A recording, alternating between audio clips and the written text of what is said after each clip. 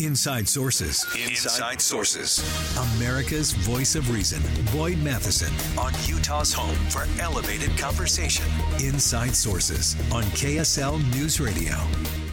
A special edition of Inside Sources. We want to look at what is actually going to impact you, your community, your neighborhood, and the state of Utah. KSL is live from the Utah State Capitol building with state lawmakers. It's Eye on the Hill 2024 with Boyd Matheson and Inside Sources. We are broadcasting live today from the Utah State Capitol, last day of the 45-day session here in Utah's Capitol Hill. And, of course, it's always an interesting thing when you compare and contrast what happens in the state of Utah versus what happens across the country, and particularly in our nation's capital. It is always refreshing. And while there are many things that I think everyone will moan and whine and wince a little bit about in terms of how we do things in the state of Utah, comparatively, this is a model of efficiency in terms of what gets done. We often refer to it as the fastest 45 days in the country. Legislature that meets for 45 days to get the work of the people done is a real model, on time, on budget, and within our means. I think that's an important thing. So we're going to do a wide range of things as we go through the next 2 hours. And, of course, Jeff Kaplan will be here picking things up at 3 o'clock. He'll take you into the evening hours. And then we have some KSL at night to march your way towards the end of the legislative session. There's always a flurry of activities on the final day. You get a few things getting pushed through, some things getting parked or benched or pushed to the back of the line. And so we'll try to keep our eyes on all of those things as we go through the afternoon. Of course, you can stay tuned to KSL News Radio throughout the day and throughout the evening tonight as we close out the 45-day session here on Utah's Capitol Hill. We've got a wide range of guests that are going to join us today, including Brian King from the House of Representatives here on Capitol Hill. Will be joining us talking about some interesting things in terms of the data, in terms of water and the Great Salt Lake, amongst other things. He'll weigh in there. Also, we'll have Representative Celeste Maloy is going to join us at the top of the 2 o'clock hour, having come back from Washington, D.C. And, of course, today we noted that Congress has once again beat the clock. No shutdown tonight. They have punted it to President Biden signed the bill this afternoon, which extended the funding of the government for 7 whole days. So lawmakers will be back at it over the weekend in our nation's capital trying to figure out the budget process and getting the government funded. I think they ought to just do a swing by here in the state of Utah. I think they could probably learn a few things about how you stay on budget and get the funding done. And so we'll watch that. Celeste Maloy will weigh in her experience back there.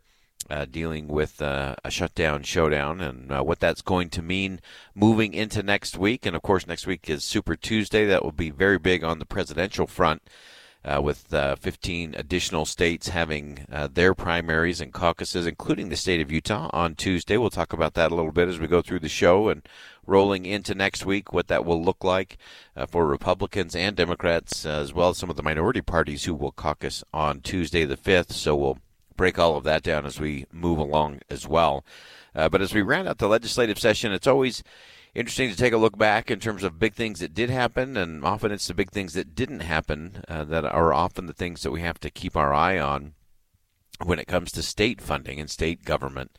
And, of course, KSL has been with you throughout the 45 days, giving you all the behind-the-scenes look at what is happening. Holly Richardson is going to join us coming up here at 1:20 to give her perspective on a few of those things that did make it through, and some of the things, as we said, some things get parked, some things get benched, some things get pushed to the back of the line. And those priorities are always very interesting to me because often it's what you choose not to do in a legislative body that sends as clear a message as anything you decide to do in a legislative body. And legislative leadership is an interesting thing. It is the most challenging kind of leadership because it really requires kind of an all points of the compass approach. And that's not easy. It's not executive leadership like leading a company. It's not executive leadership like being a governor. It's why I always said in Washington, the most frustrated people in Washington, D.C. are former governors and former business executives.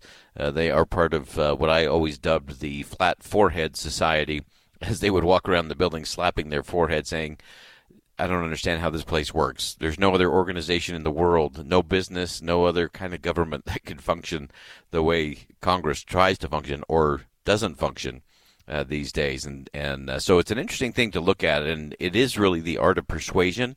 It's also the focus and the leadership of different groups and entities. And then, of course, one of the things that I love most about being up here on Utah's Capitol Hill is the fact that it is so open. Everybody can come by. Just as we were coming in and getting set up today, saw a number of families coming out of the gallery, younger children here in the Capitol, and that's a good thing for people to be able to see the process unfold. And it's something that we all have to look at, is are we leaning in? Are we fully engaged in what's happening in our state government? Because it's so easy to get so hyper-focused on what's happening nationally. And we talk about the national things because they matter and they do impact us. But if you want to know what really is going to hit you, it's going to be the state government. It's going to be your local government, your city and your county. That's going to impact your day-to-day living far more than many of the battles, especially the political battles that we see back in our nation's capital. And so as we look at those and as we look at the legislative session, of course, it's everything from higher education, a lot of conversations this year, of course, around funding for stadiums, baseball, hockey, and otherwise. What does that all mean? Taxes, of course, another big topic of discussion up here during this 45-day legislative session. And so we'll break all of those down and try to help you connect the dots and make all of that news make sense for you on a Friday as we roll into the weekend. And as I mentioned, we're going to have a number of guests joining us here, and we're broadcasting live. Again, if you're just joining us, we are up at the Utah State Capitol. KSL News Radio will be here all afternoon and into the evening tonight. So Jeff Kaplan, of course, will pick up right at 3 o'clock. He'll get you home. And as always, Jeff will get you home a little smarter and a little safer.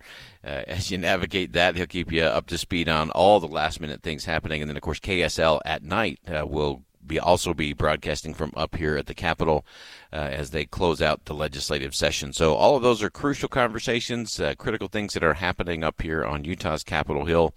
I think one of the things that is most interesting to me when it comes to the state legislature, it's one of the things that we had George Will in town last fall. He and I went up and spoke to the great students up at Weber State University. And George was so complimentary of the way Utah gets things done when it comes to the state legislature. The fact that there is a balancing of the budget every time around, that it gets done on time. He really was amazed that Utah does this in 45 days. And I have to tell you, you can go anywhere in the country.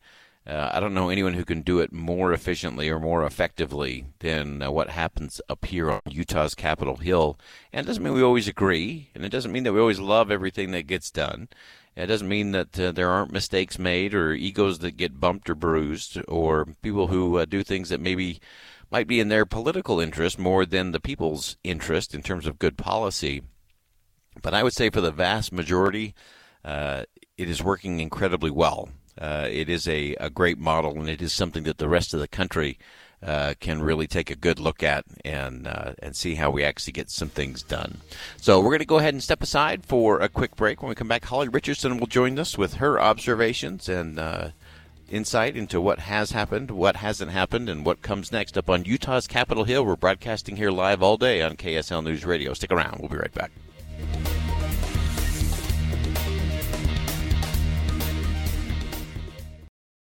Boyd Matheson divides rage from reason on Inside Sources. A special edition of Inside Sources, live from the Utah State Capitol on KSL News Radio. Well, we are live from the Capitol today. We are actually in one of the committee rooms. I actually think is appropriate. This is where things should be talked about. And as we come down the home stretch, it is the fastest 45 days, I think, in the country when it comes to legislative work. And it's an interesting thing to just watch how it plays out. Some things are great. Some things are tough and challenging. And we're going to dig into that a little bit in this segment of the program. Really thrilled to have Holly Richardson joining us with Utah Policy, and someone who's both an astute observer of what happens here on Utah's Capitol Hill, and she's also covered it from all points of the compass. She's been a member of the legislature, so she's been on the floor on a final day. We'll talk about that in just a minute, as well as someone who covers it regularly for Utah Policy and, of course, Deseret.com as well. And Holly, welcome to the show. Yeah, thanks for having me, Boyd. Isn't it great to be in a committee hearing room, not having a committee hearing? It's always good to be back at the Capitol. So we have access from our homes, and that's really great, but there's something really unique and special about being here in person. Yeah, there is, and I do love that. I was mentioning it during the first segment that I love the fact that I can see kids walking down the hallways and parents and young people going in to listen from the gallery and be part of that process. It is a good thing. Yep. Well, let's start with some of the things that are happening in terms of some policy. One area that I don't think has gotten nearly enough coverage is around this whole area of domestic violence. You've been tracking this specifically. Give us some updates there. Yeah, there's a couple of bills that are really important bills. One of them is called Ohm's Law. It's after Om Gandhi, who was killed by his father last year in a domestic dispute. So it was a custody dispute, and so what happened is the judge actually gave full custody to the dad, even though the mom was presenting evidence of we have a restraining order, he's threatened to kill us, he's threatened to hurt us. And so what this bill does is say that it, among many things, but it says that the courts have to take that into consideration if there is credible evidence. And if a child is saying, I don't want to go, they need to take that into consideration. Yeah, absolutely. And so does that move all the way onto the governor? It hasn't yet, actually. So it has some last-minute amendments on the Senate side, and it's over on the House for concurrence, which means they don't think there's going to be any disagreement, but it will go today, yeah. Okay. All right. Awesome. We'll keep our eye on that one as well. What else are you tracking as you come down the home stretch? This is where the big flood... The board gets full really fast, but what else is on your radar? It's so interesting. So one of the bills that is interesting to me is whether we're going to allow volunteer chaplains in schools. That bill made it through to the Senate side, but the way it works at the end is they take all the bills off the board, they send them back to the Rules Committee, and then they parcel them back out. So that bill is sitting in the Rules Committee right now. Whether it comes out or not, we will see later, right? Earlier today, they passed the NHL bill for the hockey revitalization district for downtown. They passed the NIL bill, which is the name, image, likeness bill for college athletes, exempting them from GRAMA, but also, part of the process of how do those student athletes get I guess, how do they allow companies to use their name, image, and likeness? So those are a couple bills that already passed today.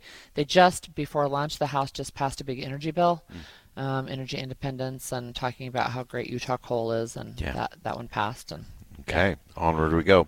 So I want to get in for the next few minutes. I want to get into some of the process pieces because again, you've covered it from the outside. You've been on the floor for this marathon day. We always joke that it is the 45 days, but the last day is like 6 years because it goes all the way to the end. And just describe that for our listeners in terms of all the things you're trying to process and think through and vote on as you go through the last day of a legislative session.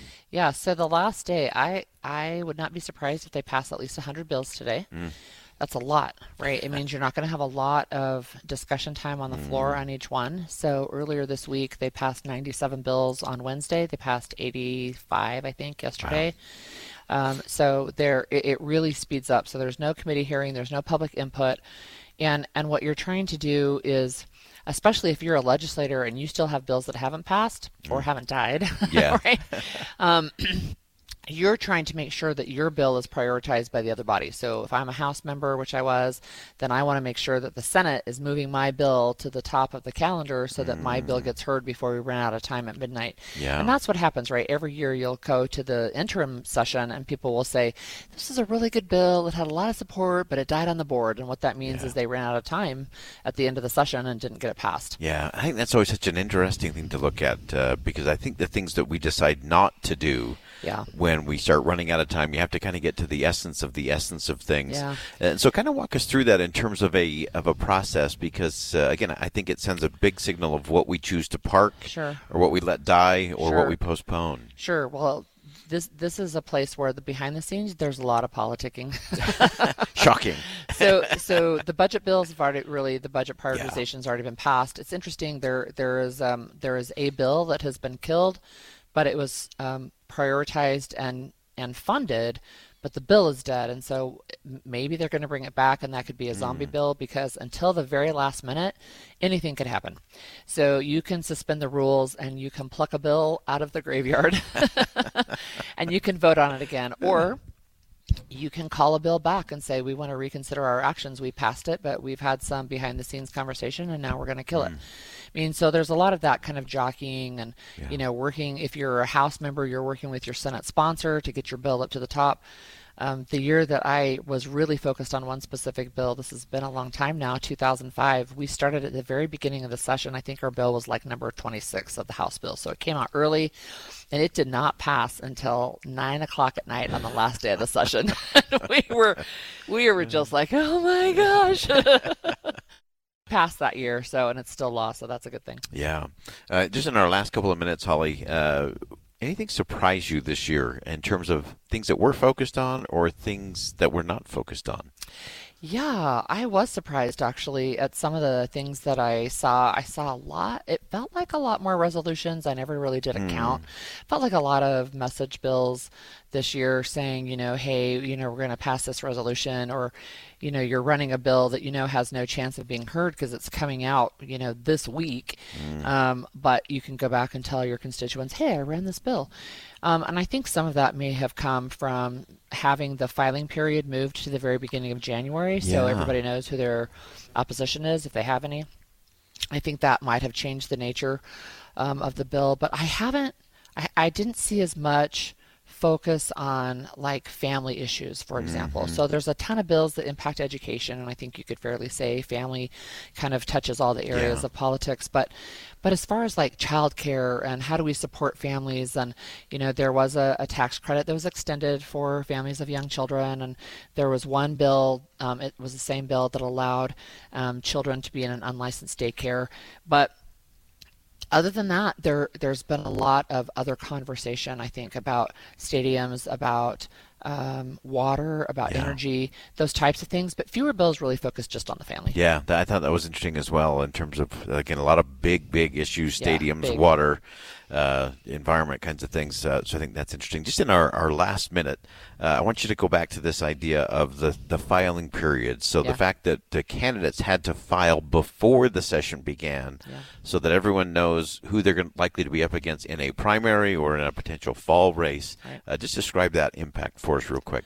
Well, it's hard to know because you either know exactly who you have, or if the filing period is after it's over, then you maybe have suspicions, right, of who you might have. But what that does is it allows people to focus their legislation or their talking points on the floor towards their voters. Right. So either the delegates maybe in a Republican process, or if they're in a swing district, they're going to make sure that they're going to, thread the needle between the people who are maybe more conservative and the people who are more liberal. There are some purple districts in our state, believe it or not. But I think that early filing period of saying we know exactly who we're campaigning against and how we're going to do it. You even see some legislators who are campaigning against the governor while they're legislating. That I'm not sure I'm a fan.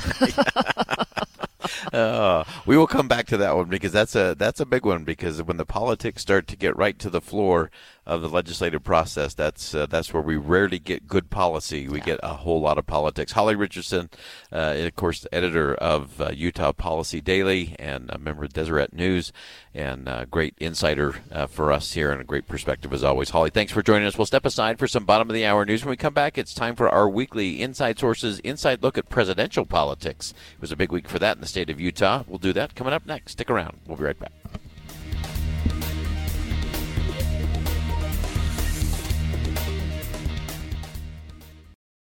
Inside Sources. Inside Sources.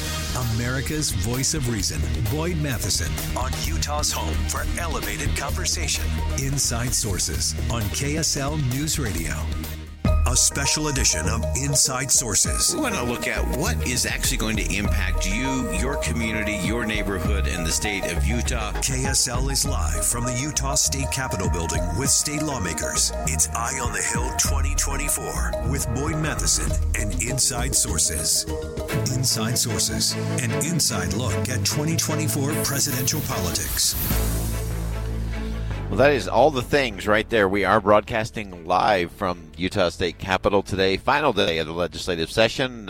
It will be a flurry of activity between now and midnight tonight when the session formally gavels out and ends.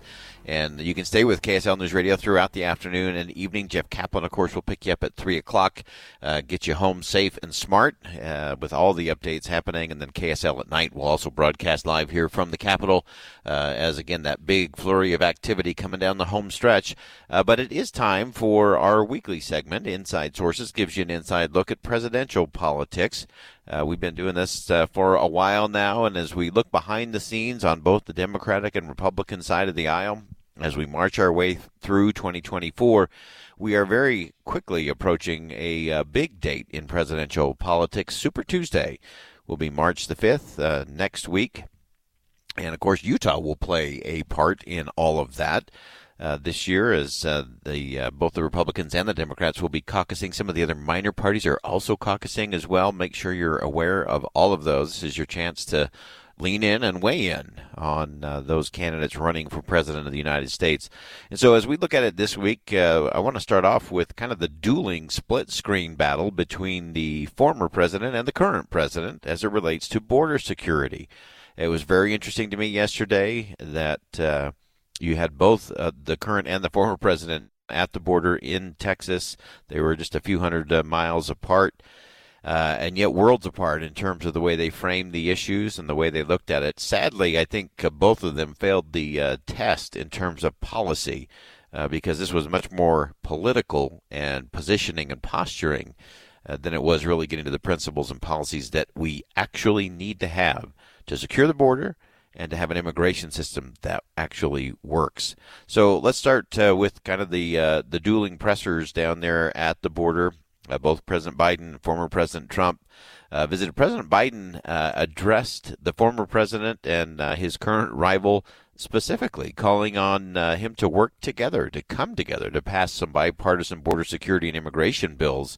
And here's the way President Biden described it down at the border yesterday. I understand my predecessor's legal past today. So here's what I would say to Mr. Trump. Instead of playing politics with this issue, instead of telling members of Congress to block this legislation, join me, or I'll join you, in telling the Congress to pass this bipartisan border security bill. We can do it together. You know and I know. It's the toughest, most efficient, most effective border security bill this country has ever seen. So instead of playing politics with the issue, why don't we just get together and get it done? All right, so that was President Biden yesterday as calling out to the former president, saying, join me or I'll join you. Let's call on Congress to get something done and to move that forward. As was mentioned just down at Eagle Pass, Texas, just down the road a little bit, President Trump had his own press conference, and here's the way he teed up the conversation. 3 years ago, we had the most secure border in history, and people weren't coming because they knew they weren't going to get in. We had the safest border in the history of our country, and now, outside of this area where Texas has done an amazing job, and in a pretty short period of time, they're going to have it all covered. They have just been incredible. So I think for both Mr. Biden and Mr. Trump, when all was said and done yesterday, much more was said than is going to get done in an election year. Both sides of the political aisle love to use immigration and border security as a wedge issue. You've heard me say that before. They both love to use it as a way to raise campaign cash. It's a great way to rally up the base of both the left and the right. But none of that actually delivers us results in terms of what needs to happen for the country. So I think that was interesting. And also thought it was interesting that when former ambassador to the United Nations, Nikki Haley, was here in the state of Utah this week, she actually called out both the current and the former president for failed policies at the border. And I said we need to have a different kind of discussion when it comes to border security and immigration if we're going to get it all the way to the end and get some good policy implemented. And, of course, in the run-up to Super Tuesday, Nikki Haley to do a quick visit here to the state of Utah, spoke down on the campus of Utah Valley University as with an invitation from the Herbert Institute down there, former Governor Gary Herbert. And in her conversation, I had the chance to sit down with her and have a one-on-one conversation. And I want to play you two clips from that. You can watch the entire interview, my sit-down with Nikki Haley on Sunday edition on KSL5 TV at 9 o'clock on Sunday morning this weekend. And that will get you all ready for Super Tuesday.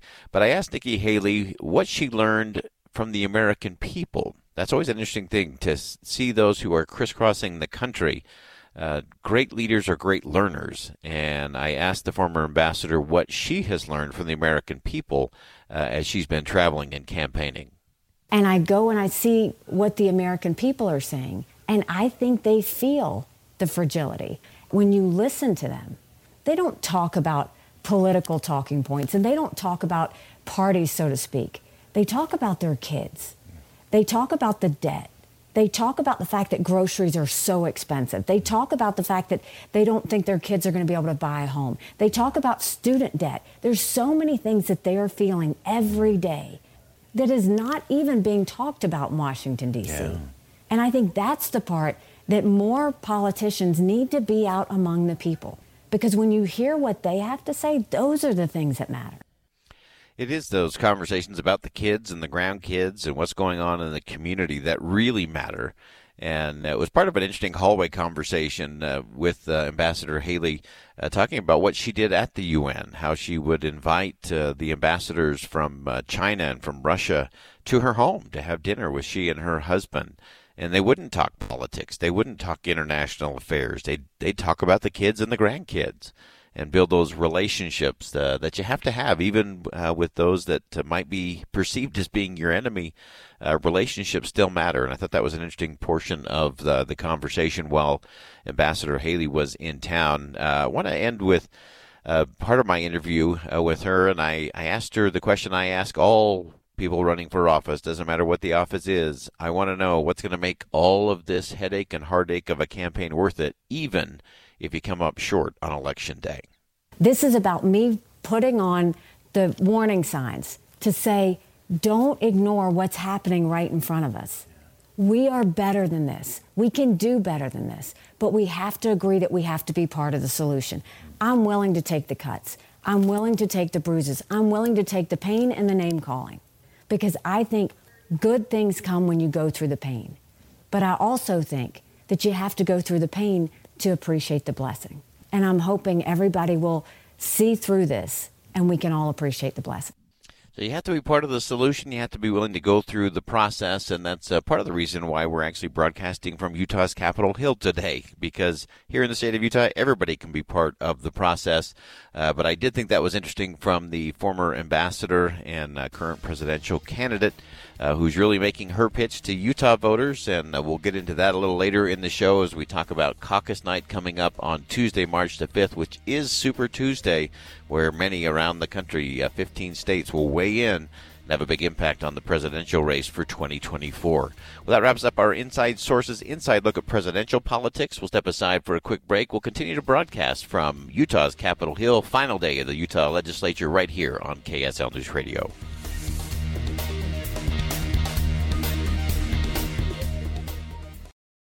Boyd Matheson divides rage from reason on Inside Sources.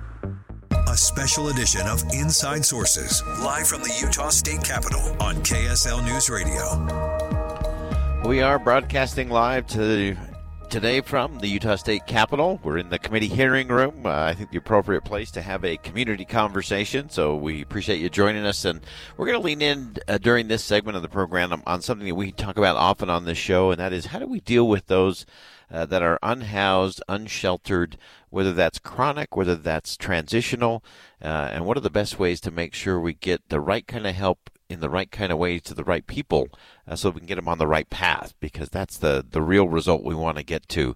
And really thrilled to have back on the program with us today Randy Shumway, of course, is the founder and chairman of the Cicero Group. He's also the co-chair of the Utah Homeless Council. And Randy, welcome back to the show. Thanks for having me. So as we kind of continue our conversation, we always resort to Albert Einstein saying that he wasn't smarter than anyone else. He was just willing to stay with the question a little longer. And you've been staying with this question. You had a fantastic series of opinion pieces at Deseret.com, staying with the question as it relates to homelessness and some of those challenges. And so as you continue to think through this and think about this, give us something to start with in terms of what should we be thinking differently about as we start to approach that, whether it's here at the legislature or whether it's us in our own communities? Boyd, you and I talked about this last week. For our chronically homeless population, this is an absolute human crisis based on debilitating trauma. And if we diagnose the root problem accurately as trauma and clearly define human dignity as the ultimate objective, we start thinking about solutions a lot differently. Yeah, and so as we look at some of those potential solutions, one of the things you pointed out in one of your pieces at Deseret.com was how sometimes we unintentionally make things a little worse rather than better. Describe that for us, and then how do we get to that better conversation? Well, I think there's myriad examples. I'll just define two, but we can deep dive others. One is the inconsistency in which laws are enforced. We actually, by not enforcing the laws, we're hurting the population that we most intend to help. And second, we need policy changes that help individuals reintegrate into society as they continue healing and maintaining their improvement. Yeah, and so as you look at how we go about that, and again, a lot of it is getting the skill set or the pieces, the discipline pieces that they need in terms of work or employment opportunities that way. Give us some sense, because I know you've looked at this nationally as well as very acutely here in the state of Utah, but who else should we be looking to? What other conversations are happening around the country that we ought to be factoring in as we look at that good policy side of it? Hennepin County has a great model called Know Them by Name system, which creates a personalized improvement plan for every single individual and then provides the wraparound services to help them along the continuum of improvement. Another good example is in Miami-Dade County, Florida, where they've implemented the sequential intercept and diversion model. And what that does is, rather than just throwing every person who's breaking the law in jail, instead they take the time to diagnose the root problems. And if they're a predator exploiting the weak, then they need a timeout. They go to prison. Yeah. But if the person's mentally disabled, they don't need jail. They need comprehensive, inpatient, full-time care to get their medications correct, to get them balanced, and to help them be of a full mind. Or if the person's misbehaving based on substance use disorder, again, they don't need jail. They need detox, along with a comprehensive inpatient social and medical care to overcome that addiction. So what the sequential intercept and diversion model does is tries to very smartly diagnose what are the root problems and get the services that help the individual start to heal and improve as they change their life and change their behavior. That's so important. Now, one of the other things I know that you focused on is making sure we've got everybody from service providers, stakeholders, and in particular criminal justice. We've talked a lot about that on this show in terms of the reform that needs to happen there, because often we put somebody into the criminal justice system, they do whatever amount of time it is, and then we put them back with very little chance for success or a different outcome other than to be back on the street, back homeless, and potentially back in the system again. Boyd, I could give you story after story of that example. 5 years ago, Maureen and I were working with this wonderful woman. She had the sweetest little boy, and she'd been sober for 2.5 years. She had just graduated from the recovery center, but she couldn't find a place to live because of the obstacles we create for people who have criminal records. Right. Maureen and I were bound and determined we were going to help her find an apartment. I think we drove to 35, 40 different locations paying $35 to $45 per application and getting denied by every single one of them. And as we went through this experience, honestly, each denial emboldened me. We are going to get to the solution, but in hindsight, without me realizing it, each denial caused her so much pain and insecurity as she relived this trauma. In the end, we found her an apartment. I'm thinking eureka, celebration. But within 6 months, she was back on the streets.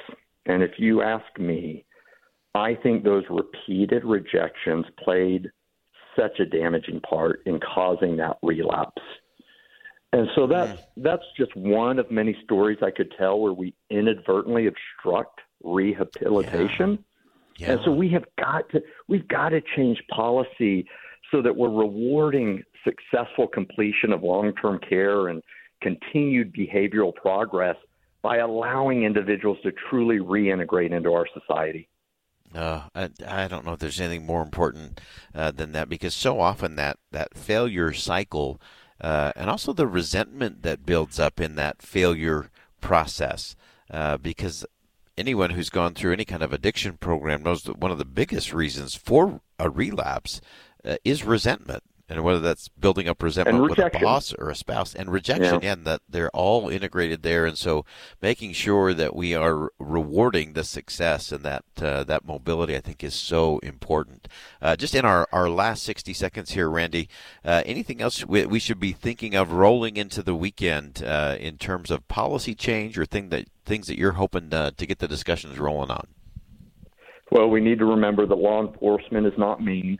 It protects our most vulnerable, and so we need to champion those that are on the front line doing their best to help people in recovery. And second, we over-index on punishment rather than change, and there has to be consequences.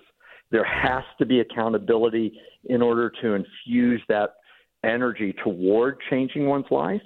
Yeah. But that's an activity that serves a purpose, and the objective is human dignity. The objective is helping them heal and move to a better place. Love it. Randy Shumway is the founder and chairman of the Cicero Group. He is the co-chair of the Utah Homeless Council. Randy, always appreciate your perspective. We will stay with this conversation as well. It's a crucial one for our community, for our society, and as you said, for the human dignity of all. Randy, thanks for joining us today. Thanks for having me. Again, that's Randy Shumway, and that's just a crucial conversation, and we will continue to have it. We will stay with it because we have to get it right. We can get it right here in the state of Utah, and we can show the rest of the country what that looks like as we move it all forward.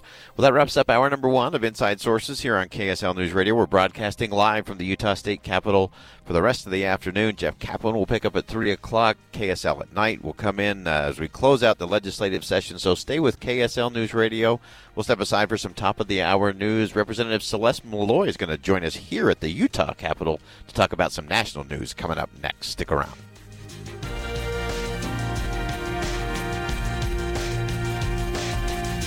KSL FM Midvale. KSL Salt Lake City. From the KSL Common Spirit Health Studios, this is KSL News Radio. Utah's news, traffic, and weather station. Inside Sources. Inside Sources. America's voice of reason. Boyd Matheson on Utah's home for elevated conversation. Inside Sources on KSL News Radio. A special edition of Inside Sources. We want to look at what is actually going to impact you, your community, your neighborhood, and the state of Utah. KSL is live from the Utah State Capitol building with state lawmakers. It's Eye on the Hill 2024 with Boyd Matheson and Inside Sources. Welcome back to Inside Sources here on KSL News Radio. We are broadcasting live today from Utah State Capitol. Last day of the legislative session. We'll have wall-to-wall coverage here on KSL News Radio throughout the afternoon and into the evening. So Jeff Kaplan will be broadcasting live here starting at 3 o'clock. And then, of course, KSL at Night will pick you up a little later on in the evening. And that will be a fast and furious moment as the legislative session comes to a close at midnight tonight. So there's a host of bills that will be coming along that will either get through or get parked or benched or postponed, or they will let it die on the board, so to speak, as it doesn't actually get a vote.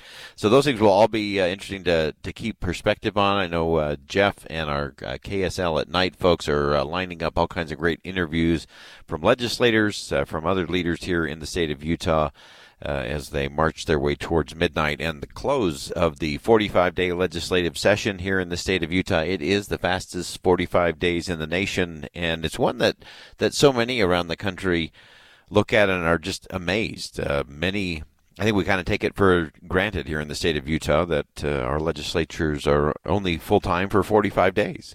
Now, if you ask them, there's a lot of other days where they're in a lot of meetings, a lot of hearings, and so on, where they are putting the time in. But so many around the country have full-time legislatures, full paid system there, and that creates a different dynamic. I think the 45 days that we do here in the state of Utah are very effective and very productive. And it's a way to get things done, get it done swiftly. And the fact that we can balance the budget as well as get things funded and get the right things focused on, I think is a good testament to how things get done here in the state of Utah. And, of course, it's not just here in the state of Utah, but a lot of things happening nationally as well.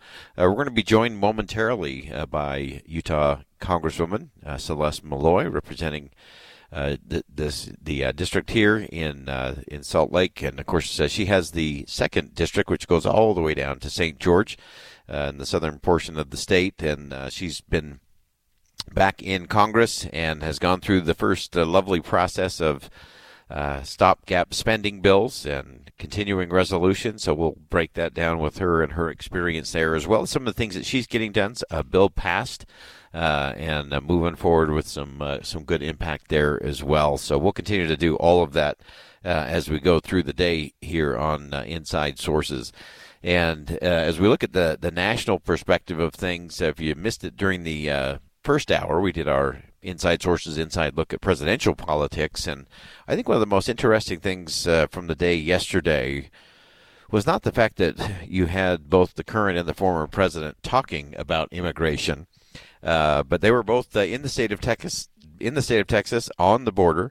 And it was one of those where there was definitely much more said than is going to get done or get turned into legislation. So we're going to keep our eye on that. It's one thing to talk border and immigration as it relates to politics.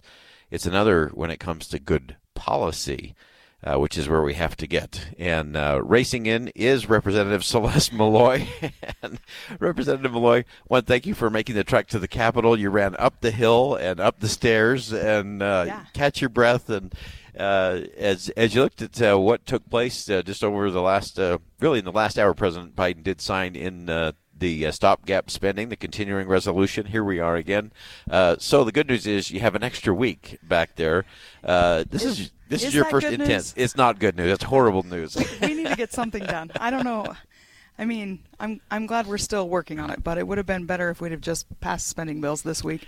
And I don't know that a week gives us that much more time to get work done so we can pass them next week. Hopefully we do. Yeah, not a lot of wiggle room there with a 7-day continuing resolution. They seem to be getting smaller and smaller and smaller in terms of what they're doing there. But describe that process. And you've been in a legislative office. You understand the legislative process. Give us your perspective in terms of how did that play out? What were the hallway conversations with your colleagues? Yeah, so the hallway conversations are, do we pass another short-term CR so that we can get to the point where we're ready to pass spending bills, because we don't have the votes right now to pass spending bills. And that alone is frustrating. I mean, we've been talking about this for months. Yeah. The appropriations bills have been done for 6 months, 7 months, something like that. Yeah. And so I don't know how much more people need to know how they want to vote. It's just a game at this point, and we shouldn't be playing games with this. This is one of the few things the Constitution says Congress is supposed to do. To pass a budget, we're supposed to pass spending bills. So we need to just get after it and get them done. But I am hopeful, because we only did a 1-week CR, that they actually do think we've got the ability to vote on it next week. And just to be clear, I voted no. When I say we passed a 1-week CR, they passed it without my help. Yeah. But I think we can get some spending bills passed. What I would like to see us do is pass the 12 appropriations bills separately, and I'm not sure we're going to get that far. I'm hopeful that we'll pass spending bills, but they might be grouped. Right. 3 or 4 bills at a time. But I have people ask me all the time about big bills that we haven't read, and this doesn't really fall into that category unless the four corners get together and negotiate something different than what's in the House appropriations bills. But we do know what's in the House appropriations bills, maybe not in granular detail, but it's not the same as a brand new 7,000-page bill that no one's seen. Yeah, exactly. And having each of those 12 appropriations bills is the regular order, is the process that it's supposed to be. And actually, you're supposed to be working on the one that's going to be due on September 30th of this year. Yeah. So we're still a year behind. Yeah, I worked for an appropriator for 4 years, and this is appropriation season. This is the time of year we're normally getting all of those appropriations requests in and hammering out the policy writers. Yeah. And we're still talking about this year's funding, last year's bill. Yeah. Well, hopefully we can get to some regular order there. I know that's a big thing on your agenda in terms of priority. Yeah. There's some other things you're getting done, too, though. You got a bill passed through the House. Tell us about that. That was really fun. It's a technical bill. It's not one of the ones that's super sexy to talk about. But the Women-Owned Small Business program, WASB program, helps women-owned small businesses, and there's a goal of getting 5% of government contracts awarded to WASBs. And the Inspector General for the Small Business Administration found that there's a loophole in there where businesses have to prove that they're women-owned, but they don't have to prove they're small. And the whole point of this is to help small businesses get into this program so the same really large businesses aren't getting all of the government contracts. Yeah. So this closes that loophole so that they'll have to certify that they are both women-owned and small to be part of the WASB program. Love that. We don't even know how we're doing at awarding those contracts because we don't know if they're actually small businesses. Oh, wow. I think that's such an important thing, again, for the government. It's easy to reward those contracts to the big companies who can afford an army of lawyers and lobbyists to get those through. We always say that it's the entrepreneurs that drive freedom everywhere, right back to the founding of the country. And so I think having that, especially here in the state of Utah, we have such amazing women-owned small businesses that drive the economy and make such a difference in our communities. Yeah, and the idea is that they won't be small businesses forever. Yeah. If they can get going and get a few contracts, then they can move out of that small business category and then they can compete. Yeah. But we're just trying to sort of incubate them while they get competitive. And I was at an event in southern Utah and somebody said, I don't think you should be working on this because I don't think the government should be picking winners and losers.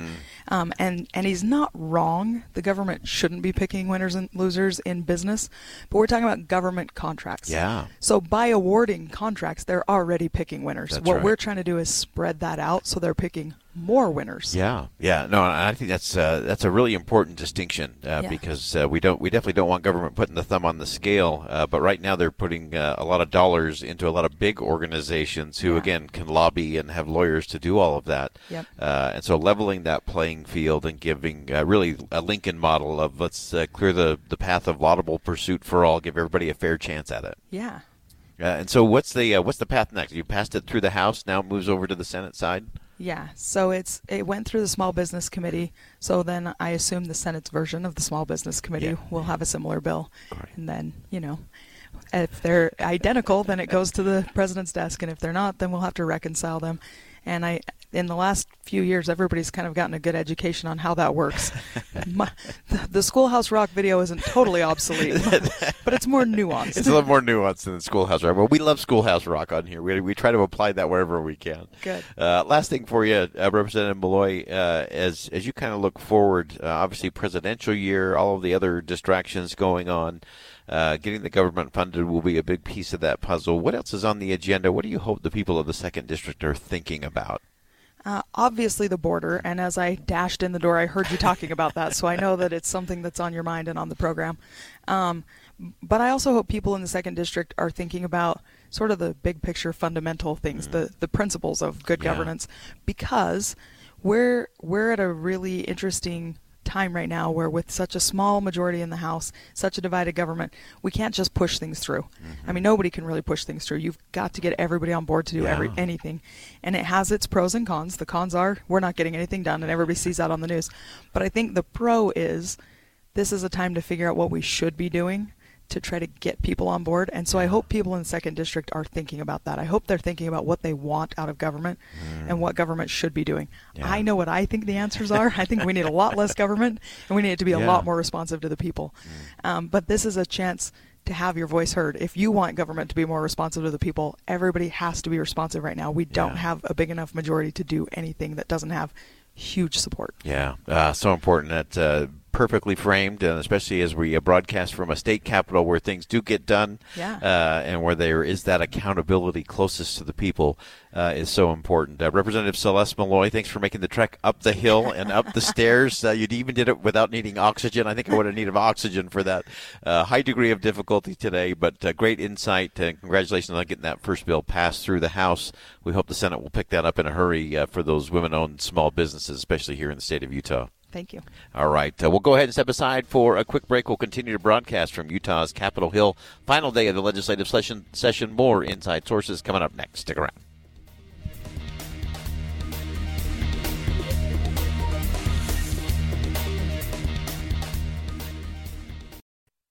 Get deeper insights on the news from Inside Sources. A special edition of Inside Sources, live from the Utah State Capitol on KSL News Radio. We are live from the state capitol. We're actually in the committee hearing room, which I think is appropriate because we can talk about things that matter to the folks here in the state of Utah. And KSL News Radio will be broadcasting from the Capitol all day today into the evening with Jeff Kaplan, and then KSL at night as we come down the home stretch on the legislative session here for 2024. And really thrilled to have joining us in the committee hearing room someone who knows his way around a committee hearing room, Representative Brian King, a Democrat from District 23. And Representative King, I know this is a quick break for you as the race continues on. Give us some overall observations as you look at the legislative session this year. Well, first, thanks, Boyd, for having me. It's good to be with you. It's been a fascinating session. I think that we've seen some of the polarization that you see politically on a national level filter down to the state. This is my 16th session, and they are all difficult in some ways when you're serving in the super minority, which we are. I am as a Democrat. But, boy, I'll tell you, I've never seen it be quite so easy for bills run by Democrats to be killed simply because they're Democrats than I have this session.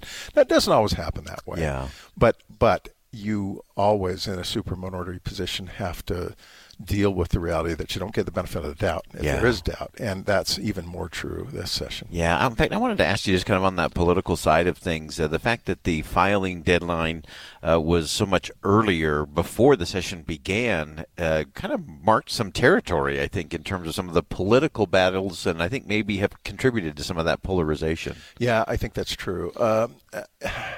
I myself, of course, am running for governor, and so I've tried to actually consciously not speak about things in a different way than I did my first 15th session. I think I've done pretty well on that, actually. But listen, people, it's hard to avoid thinking about and sort of aiming in that direction at times for people, both taking shots at individuals who are running for other offices and, again, retreating to your corners politically. Yeah, we have to get past all of that. We do. Getting back to those things of integrity and civility and getting to good policy based on those principles is so important. Totally. And we do a better job of it here in Utah than we do in Congress. Because we know each other. I have some of my best friends in the legislature are Republicans and vice versa. I think they would say the same thing about me. And so we can't do anything as Democrats without having Republican support. Yeah. And so I work very hard to have good relationships with folks across the aisle. Yeah, and you have to do that because when you function that way, you have to have relationships, not just transactions. Exactly. And I think that's such a big deal. Exactly. You have been such a proponent in terms of water and the environment. I know we have one bill in particular, House Bill 472 on the water revisions. Give us just a description of that and kind of what you're anticipating down the home stretch here. A little context, I think, is important. I went to our bill drafter who deals with water who is Patricia Owen, and she is really, really good. And I went to the state Great Salt Lake Commissioner Brian Steed and to others and said, look, we got to get more water to the lake. I'm inclined to want to light my hair on fire and stand on the rooftop and yell about it. And they said, you could do that if you want, but probably not. And that may be politically advantageous for you, Brian, but a better thing to do would be to run a bill that does something that we would really like to see done, which is develop a centralized water database that can be used as a resource for all of us. That's not going to get the water to the Great Salt Lake immediately, but it forms a part of a foundation that allows us to do that more quickly in the future. I said, if you think that's the best policy, I'm happy to do it. And the result is HB 472. Scott Sandel, a Republican in the Senate, is my Senate sponsor for the bill. We got it through the House in good shape. It's sitting over in the Senate. We'll see if it gets through today. But I'll tell you, we've got to, whether it is having good bills run that form a foundation for putting water in the lake eventually, because we have coordinated effort between water districts and agricultural interests and different shareholders and different stakeholders in that issue, which is what this bill is, or whether it is something more dramatic. We have got to fix the Great Salt Lake. It's got to get healthier for us, and if it isn't, none of us living along the Wasatch Front are going to want to stay here. Yeah, no question about it. And it is so important just to get all of that data into a central place so we can make the better decisions. Exactly. Get the things done. And that is critical, because right now we have we have dozens, maybe even hundreds of different water sources and users and shareholders, and there isn't a centralized water database that will allow us to make the best decisions. This bill will help us with that. It's so important, and this is, again, one of those where you see bipartisan support coming together so we can get good information, so we can make good policy decisions and get the right result, especially when it comes to the Great Salt Lake. Representative Brian King, Democrat, District 23, a great leader here on Utah's Capitol Hill, fostering a lot of those important conversations. Brian, as always, we appreciate having you on the show. Thanks for joining us today. Thanks very much, Boyd. All right, and good luck. You've got just a little over 10 hours to go. And we'll make it. We'll make it. Thank you. The race is on Representative Brian King, and I love the fact that he focuses on this whole idea of making sure we have the right relationships. You can't just be transactional if you're going to get to good governance and good governing. And as Representative King pointed out, we do it better in Utah by far than they do in our nation's capital, and we can even do better here. And even though there is a super majority and a super minority for the Democrats in the state, it still relies on relationships, getting back together, having real principled policy discussions that can lead us to results that can do a couple of things. Once you can check the result, you can hold people accountable. When you actually get to the results, you can look at what changes do we need to make, and how do we do that. But otherwise, we just end up with a lot of political chatter, and that political chatter keeps us a very safe distance from having the conversations that will produce the results I think everybody wants, regardless of political party. All right, we'll step aside for some bottom-of-the-hour news. We will continue to broadcast live here from Utah State Capitol. Coming up at 3 o'clock, Jeff Kaplan's going to pick up the baton and take you through the afternoon and drive time from the Capitol on the last day of the legislative session. KSL News Radio will be here into the evening with KSL at night as we watch the final day of the legislative session tick away, and we'll see what gets done, what gets put off, and what comes next. We'll be right back.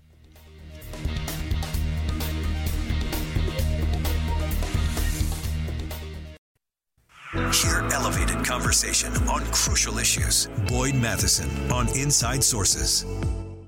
A special edition of Inside Sources, live from the Utah State Capitol on KSL News Radio. Well, welcome back to this special edition from the Capitol here on KSL News Radio. It's great to be with you today, as always. And, of course, we're up here today because it is the last day of the legislative session here in the state of Utah. It is the fastest 45 days of any legislature in the country.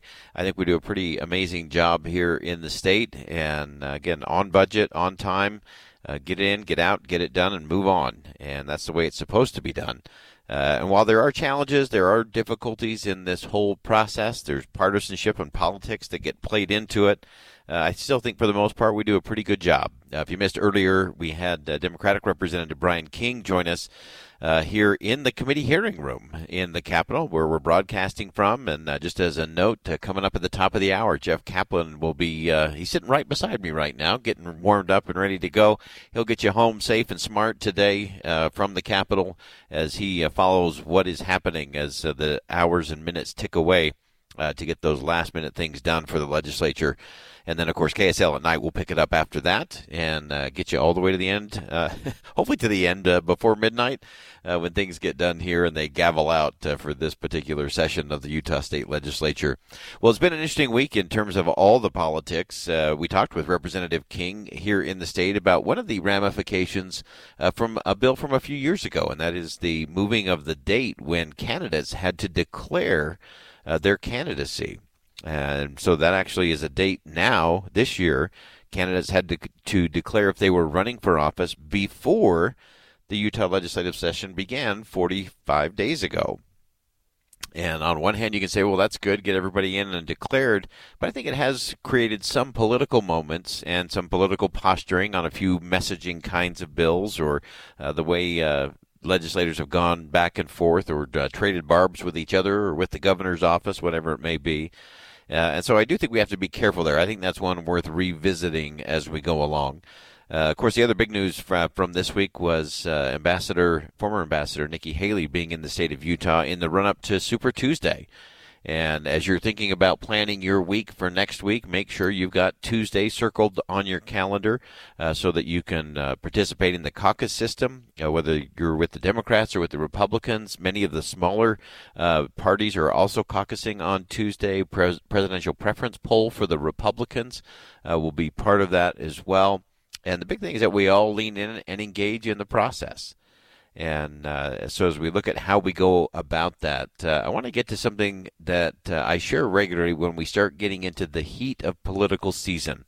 And actually, as the session ends here on Utah's Capitol Hill, the political season will heat up. You've got caucus, then conventions for the political parties, and you'll have primary races, and then that'll stream right on into the general election for the fall. And so when we go about that, it doesn't matter where the election is, whether it's a presidential race, whether it's a municipal race. The interesting thing that we have to remember as voters, we don't just get what we pay for. We actually end up paying for what we get. And as voters, we generally get what we deserve. And so that's why we have to lean in on these things and actively participate. And so things are high stakes when it comes to all of that. And as voters, we should make sure we're not just being swayed by the latest polling or political spin, and especially because so much of what happens is media-driven these days. It's important for us as voters to really understand the issues and understand the candidates and what's happening there. Most of us won't have the opportunity to do a sit-down interview with a candidate for a mayor's race or a governor's race or a presidential race, and I actually think that's okay. I actually think the most important thing we need to do is sit down with ourselves and ask ourselves a few questions about candidates before we're willing to cast a vote for them. So I'm going to rattle off a few of these for you today as you roll into the weekend and as you start thinking about things that you're going to do and how you're going to participate on Tuesday next week. I've always said that one of the most important questions you should ask yourself about any candidate for any office is, how is this candidate positioned to show real political courage? We have way too many in politics today who can't even begin to contemplate what would happen if they lost an election or how they would function outside of elected office. And so I always caution people, if you can't visualize what that looks like, if the candidate is so consumed with holding on to power or amassing that power or extending their time in power, there's no way that person can show political courage. Because if everything you're doing is consultant certified or poll tested and approved, there's no space for political courage. And I often like to think of it in this way. I love to ask a candidate the question, what would be worth it to you to be just a one-termer in office if you could get it done? But it meant, in order to get it done, you'd lose your job. And if the candidate can't answer that, you might want to think again about who you're voting for. candidates should have something that they're so passionate about, so that they think is so important, that is the essence of their public service, that they would be willing to lose an election in order to get it done. That's an important question. I think one of the other things to consider is when you listen to a candidate, where does it take your thoughts? In other words, when you listen to someone, do you just think about them? Is it all about their story? Is it all about what they're doing? Or do you start thinking about your family, your community, your neighborhood? Because if it's all about them, then that's pretty much where their focus is going to be, so you need to check that at the door. You can also always ask, what's this candidate for? Not just what they're against. That's the easy part. You know they're against their opponent. You know they're against the opposing party. That's the easy stuff. But can they tell you what their agenda is, their positive, forward-moving agenda? Because if they can't articulate that, then they're going to be in the political party game as opposed to the good public policy game. And that's what you're actually hiring them to do. You're hiring them to do the hard things that don't happen on social media, things that they actually happen in committee rooms like we're in right now up at the Utah State Capitol. So those are the things that you have to really get focused on. We'll get into some more of these as we get into the week next week. But that's going to round it out for Inside Sources up here on Utah's Capitol Hill. Jeff Kaplan's going to pick up the baton, get you on. Again, broadcasting live from the Utah State Capitol. And make sure you check out on Sunday morning, 9 a.m., my sit-down one-on-one conversation with former Ambassador Nikki Haley. Be part of that conversation. Have a fantastic weekend. And as always, as you go out into the world today, make sure you see something that inspires, say something that uplifts, and do something that makes a difference.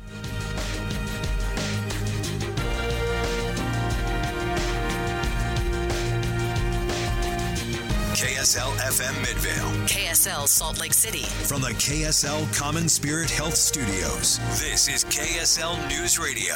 Utah's news, traffic, and weather station.